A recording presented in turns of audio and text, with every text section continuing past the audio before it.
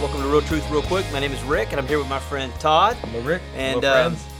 we've got a good question, a deep question. We've had a lot of questions come in on the topic of suicide due to all the recent events in the news and in just the the culture. constant struggle of man. Yeah. Yeah. And so the one that I got for you today, Todd, is this. Does a person who commits suicide go to heaven? Yeah, I don't know. And I really want you to hear me say this. I don't know if a person who commits suicide goes to heaven.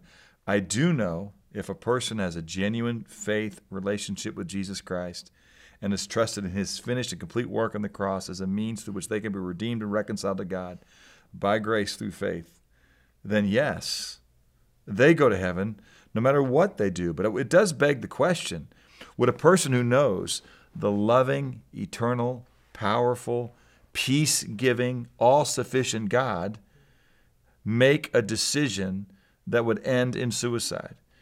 Nobody who's abiding with God commits murder. Suicide is self-murder. But if a person who has a genuine relationship with Jesus Christ commits an offense against God, do they go to heaven? I hope so. Yeah, absolutely, because I'm going to do something today that's an offense against God. It may not be as final in its effect as murder, okay? But I'm going to be saved not because of what I do or don't do, but because of what Christ has done, because of my relationship with him. But I want to tell you, it should give anybody pause. If I say that God is good and my Lord, my Savior, my Father, who is intimately acquainted with my ways, and he is all sufficient, why I would do that? And the answer is because we get in a spot sometimes as people who say we know this about God. We're not walking with God. We're not abiding with him. We're isolating. We're not availing ourselves of the means of grace, which is his word and his spirit and his people. And so we can get some very dark places, okay? But I want to tell you this, Rick. I am convinced that neither life, nor death, nor angels, nor principalities, nor things present, nor things to come, nor powers, nor height, nor depth, nor any other created thing, and people are created things, will be able to separate me from the love of God that is in Jesus Christ, our Lord and Savior. So a person who kills himself with their own hand is not going to be able to separate themselves from the love of Christ if they're abiding in the love of Christ. But we all know that people who know God, who do things that we would go, nobody who knows God would do that. I don't care if it's adultery. I don't care if it's giving yourself over to pornographic lust.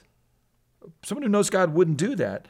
That's the key. In that moment, we're not abiding. So filled with that kind of despair and trouble, you want to make sure you do what you always need to do, which is to abide with Jesus. You were going to ask me something. Well, yeah, Todd. So one of the questions that came in from somebody is, you know, they're a Christian, they're going to church, they're walking with other believers, and they say, man, you know, most days I feel like I'm abiding with the Lord, but there are some days when I just can't shake how I feel.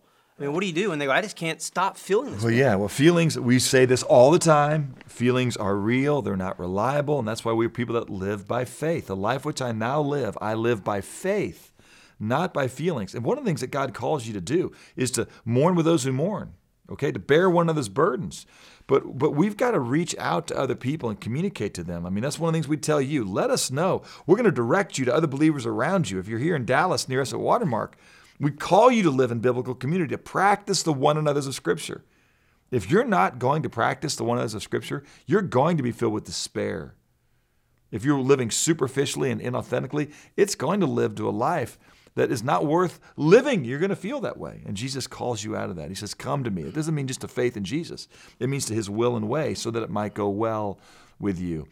Suicide is not the unforgivable sin, but it does beg the question, a person who commits suicide, okay, do they know the all-sufficient God? There's no question that men who know Jesus do things that they shouldn't do if they knew the all-sufficient God. Abide with him and let us know how we can serve you. Yeah, thanks, Todd. Hey, and just like Todd said, if you're out there and you're watching this and you do have those feelings and you go, I just can't shake these. I don't have anybody to talk to, man. I don't have anybody I trust well enough. Look, for any kind of trust that we may have built with you, there's an email address at the bottom of the screen. Email us. We would love to give you a call, help you to get plugged in, help love on you. If you're in Dallas, we'd love to buy you a cup of coffee and talk with you because you're not alone, and Jesus really cares greatly about you. And so we'll see you next week on another episode of Real Truth Real Quick.